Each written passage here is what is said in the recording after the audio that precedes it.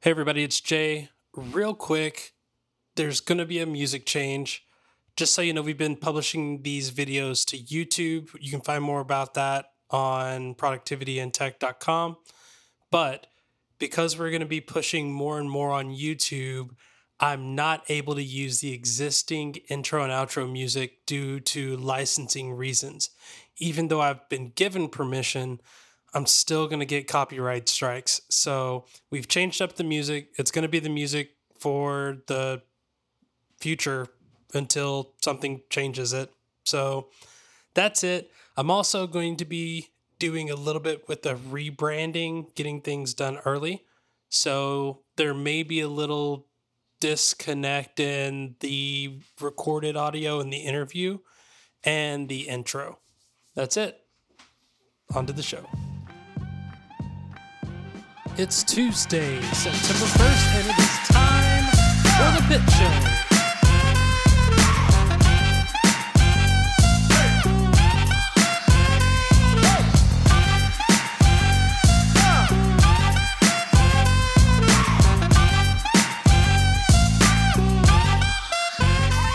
What's up, everybody? I'm Jay Miller. This is the Pit Show. Now, you might be wondering, wait a minute, I thought this was productivity, and yeah, I know we're gonna talk about that in just a second, but I'm so glad that you are able to join me today. I've got a great interview coming up, but first, let's dive into this. So what is this? What are we looking at now? Basically, the show has taken on this format that was kind of by accident, where I started doing a reflection and an interview and a reflection and an interview and an interflection and a review and all of these other things. But I kind of got tired of that, honestly. I felt like what was really happening was that you were getting two shows. And I thought to myself, if you were going to get two shows, why don't I just give you two shows? But not in the way that you think. I didn't want to give you another feed. In fact, once upon a time, there used to be a show called The Pit Reflections, where literally it was just me thinking and doing and talking and doing all that stuff. So if I wasn't going to give you two podcasts, but I was going to give you basically two different parts to one show, how could I do it better? And the solution that I came to was one that I really enjoyed. So here it is. Basically, you're going to get me talking just like I am now for a few minutes on every show. I'm going to be talking a little bit about the subject that my guest will be talking about. I'll be talking a little bit about what's going on in my week. I'll be talking about a little bit what's going on in current events. And then we'll jump into my interview. Now, in that interview, it'll be the same interview that you're used to, just a little bit shorter. Probably about 15 to 20 minutes, sometimes maybe even 10 minutes. But here's the thing. I'm still going to give you the whole interview. And I'm going to do that a couple of ways. One, I'm going to stretch the interviews out a little bit. I'm going to cover a couple of different topics so that you can see the different parts of my guests as we're talking about things. And we often do this anyway. We often talk about a couple of different areas in their life. So it makes sense to do that anyway. Now, if you want to listen to the entire interview, you can still do that. I'm going to be making the full interview available when the first episode drops on the bonus feed. Now, for those that are listening to this for the first time and you're just like, this whole thing is just blowing my mind right now, the bonus feed is simply a free podcast that is available via the RSS feed only. Now, there's a reason I do that. One, I want to make sure that I'm able to put all of my focus and energy in the main show, but I also want to make sure that people are still getting the content that they want and deserve. So, in order to get this bonus feed, all you have to do is sign up for the Pit newsletter. Go over to productivityandtech.com, click the newsletter link, put your email address in. It's going to give you the RSS feed as your confirmation. If you unsubscribe after that, sure, whatever, that's fine. As long as you follow those steps, you'll get access to the bonus feed. Now, you might be wondering, is this going to be a lot more work? You're right, it is. Every once in a while, I'm going to talk about a product or a thing that I'm doing or trying or looking at, and those will probably have affiliate codes. Now, I tried to think what would be the best way for me to make a little bit of money off of this show to make up for the effort and the work that I'm putting in without selling your data, without giving your information to third parties. And the affiliate market is still probably the best way. In fact, it's kind of bad for me because I don't make that much off of affiliate revenue. I mean, I think last month on Amazon, I made a whole $1.05. So there is that. But at the end of the day, the Pitt Show is just one piece of an overall business that is productivity in tech. So I'm not too worried about making money on this side of it because I'm going to be making money from my clients that I work with. And also, I've got a day job. So a lot of this is from the heart. A lot of this is just me wanting to show my passion and show my love for the things that I talk about, the guests that I bring on. And the only way that I can continue to do that is that I make sure that there are no strings attached on the monetary side.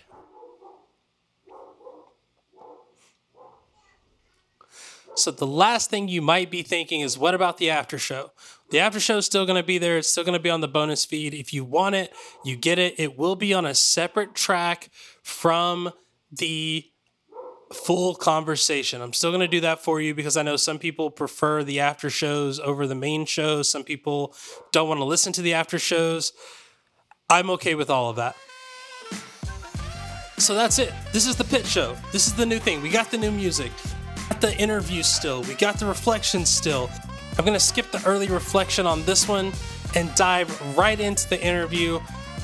So this first interview was with someone that I had just met online. I had listened to them give a talk about one of the projects that they had, and we'll get more into detail about that project on the second part of this conversation.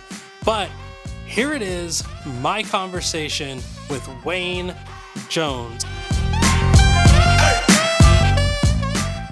On the line with me, I have an NYU grad, currently a full stack software engineer, and you can often catch him learning and hacking away on Twitch. The one, the only, Wayne Jones, coming all the way from New York City. Wayne, how are you doing this evening? Doing all right. Just chilling. Weather's nice, so enjoying it. So this is one of the cool conversations that I've had just recently, of like this idea of connecting with more and more developers online that are like not giving keynote speeches, and then you gotta like try to send an email out and be like, "Hey, sir, for you to be on my podcast." Like being able to catch people on Twitch doing cool stuff, and man, it's interesting because I've been watching a lot of the coding stuff that you've been doing lately, and I feel like I'm annoying you at times because it's just like, hey man, I know you're just trying to show that you can do this, but shouldn't that be like this? Nah, like I love the coding community on Twitch, and it's very fun, like very helpful as well, especially if I go into a roadblock when it comes to coding and not necessarily knowing how to solve a solution. Community is definitely there to help. So yeah.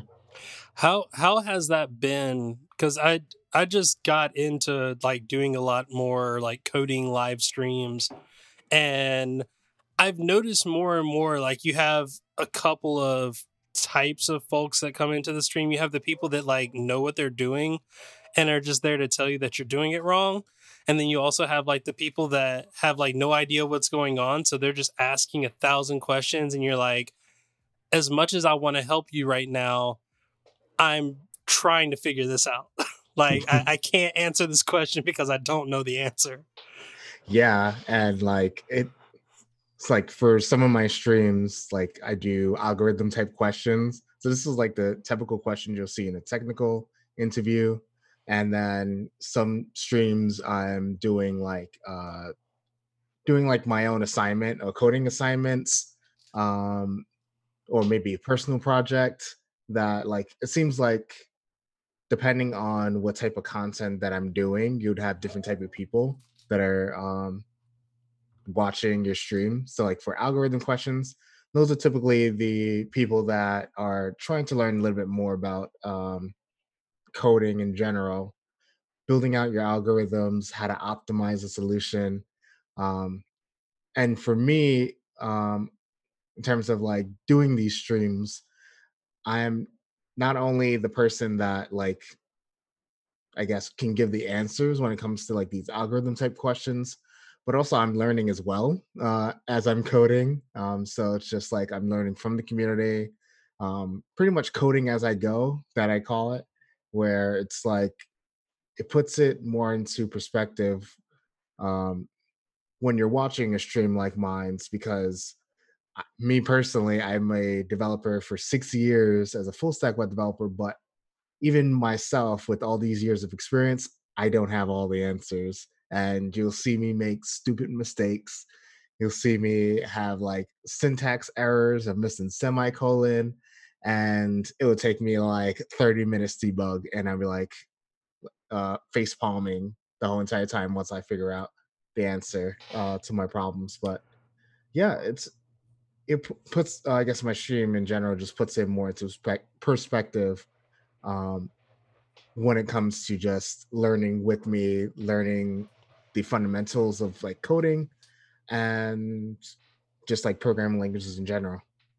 No, I love that. And I love that like one of the things that you were talking about there is like being being able to stream even though you don't have all the answers. Like I think that that's such a strange thing because you know one of the things that I've always tried to like tell people like you don't have to always put your best foot forward, but like at least show that you're trying to put your best foot forward.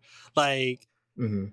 no one expects everyone to have like all the answers 100% of the time. Well, I'm wrong. The internet expects you to have all the answers 100% of the time, but people in reality feel like it's easier to relate to someone who is struggling. And in fact, that's one of the things that we have in common is we both stream like late at night. And I can only imagine like for me when I'm streaming, I've been working all day. I get done with work and I'm like, all right, now it's time to start writing code for projects that I'm passionate about. And it's like, I'm so tired. Like, I can't think about this. And so many times I've just been like, all right, we're stream is over. Like, we're calling it here because I can't figure this out. And then the very next morning, like I come up with the solution in like 20 minutes. And I'm like, dang, I should have just went to sleep earlier and then I would have had had the answer. Do you have the same problem? Like, 'cause I know you stream late at night too, right? Yeah, I stream late at night here in New York. So it goes to like maybe start my stream maybe around 6 or 7 p.m., even though I've been wanting to start a little bit earlier. But I usually end my streams around like midnight, 1 a.m., and I'm like, Nah. I'm done. Like, No. I'm done. I need to stop here or else I'm not getting any sleep. Has Nah. streaming kind of been like the replacement for going to meetups and like local events? Yeah. Well, streaming in general, you, like for me personally, before pre-COVID, I've never went to any developer conferences to learn about new technologies, and I guess this COVID situation, I guess the pros out of this, if you can call it that, is that most of these dev conferences are now online, and now you can just sign up. Most of them are for free. You can go online and learn something new. So for me personally, I've been focused mainly on React, but I've been dabbling into a little bit more about containerization, including Docker, Kubernetes, um, learning a little bit more about Node.js on the back end, and of course, just doing things and manipulating things in React. $100 to like thousands of dollars, and then paying for travel and lodging. It's just the cost adds up, and of course, I didn't have a company that would pay for me to travel to these conferences, although that would be ideal. But I didn't have that opportunity. I definitely get that. I mean, currently I'm working as a marketer, so when I tell them like, "Hey, I want to go to this event," and they're like, "Oh, is it like Adobe Max?" and I'm like, "No, it's PyCon and it's in Pittsburgh and it's for a week," and they're like, "Yeah, no, you can take vacation and do that, but Take some time off on your own. exactly." And I think that that's the thing that I hope I hope we learn from this time of not being able to gather in place. I mean, we watched some of the largest conferences in the world, some of the largest tech conferences in the world move to an online platform Hmm. and become available for the first time for so many people that whether you can't afford a ticket or you can't afford travel and things like that. One of like I think the second conference I ever went to, the only reason I went was because I split my hotel fare with a friend of mine. I got my flight covered by the conference organizers. So the only thing I Hmm. had to pay for, like in full, was my ticket to the conference. And the tickets were like $25. And it was Oh, okay. like, so for like that, it was like, yes, this is exactly how I go to this conference. But Hmm. every other conference, like I like local conferences. I like the small, like 2-day conferences that are like $50 for a ticket and you only got to get a hotel room for like a single night because ain't nobody trying to pay thousands of dollars out of their own pocket to go to an event. And Exactly. and you could just present it online. Like I love how Pie Cascades, like they live stream their conference. Like the entire like if you don't have a ticket, that's fine. Just log on to YouTube and it's there. It's being presented live. And then like Hmm. North Bay Python, they work with a company called Next Day Video, and we're literally giving the conference talk and then getting an email like an hour and a half later like, hey, do you consent to release this video onto YouTube? And it's like, oh dang, that was quick. And like Hmm. literally you got conference videos up the next day and you're like, this is how it should be. Like I'm glad that a lot of these places put their videos and stuff up, but I love that there are smaller conferences that are able to be like, as soon as the talk is given, it's like we're already getting it ready for the rest of the world to consume. Yeah, with this, I guess, with this whole COVID environment, and once we go back to like a quote unquote normal, uh, I guess, environment or situation, I'm hoping, and I tweeted this out, that I'm hoping all these like developer conferences have more accessible type of means of, I guess, showing off the different keynotes and different workshops via like streaming tools like YouTube or Twitch. And hopefully it'll be a little bit more accessible to developers who can't afford to go out to these conferences.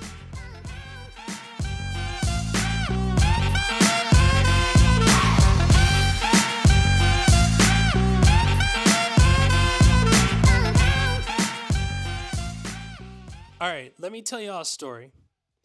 In 2018, two amazing movies came out that absolutely changed my mindset on what was important in black cinema.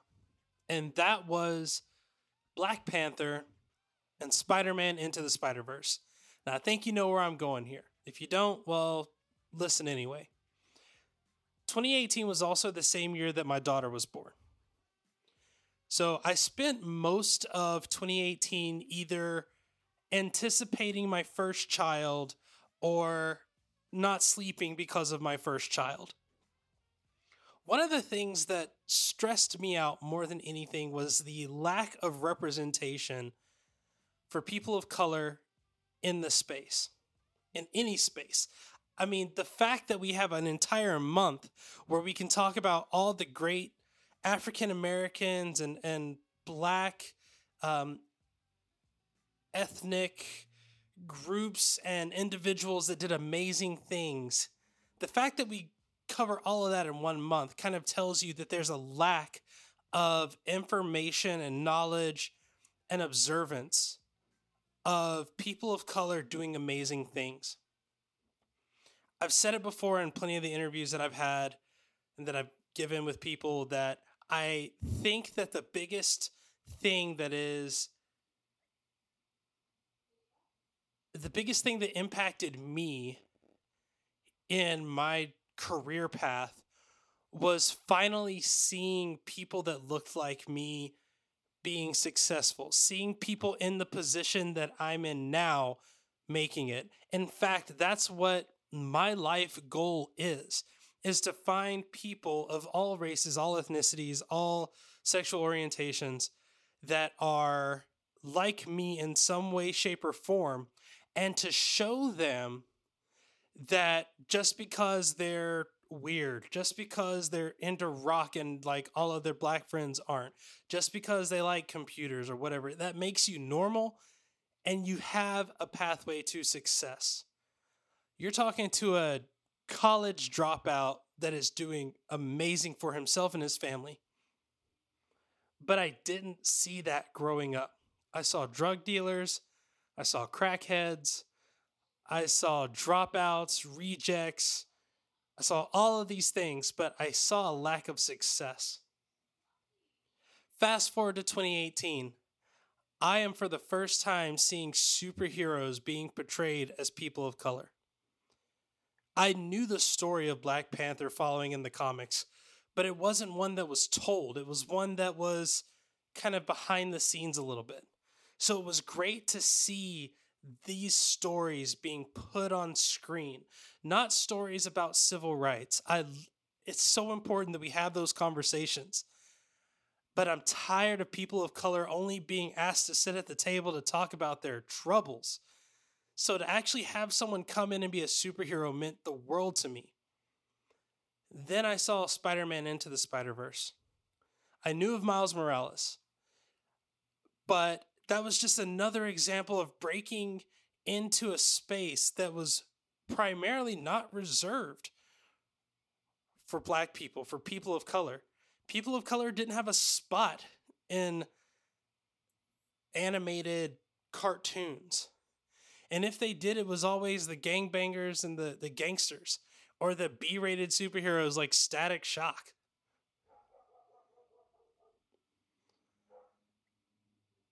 One of the people that helped make that a reality passed away. Chadwick Boseman, someone who had the suave and swagger of an Idris Elba or a Denzel Washington, but was making stuff for my generation and for the generation that would come behind me. Someone that spent the primary portion of his most successful moments fighting disease and illness. Someone that was taken away really early.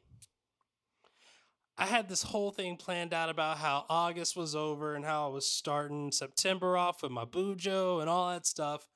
But then I realized it was so much more important to take a second in a world that's full of hatred, in a world that's full of protesting and riots, in a world that's full of disease, to just stop and bring a little clarity to why people like Chadwick Boseman are so important. And he's not the last person. I'm glad to see that we have new action stars. I'm glad to see people like Michael B. Jordan, who I've been watching since he was a kid on Hardball.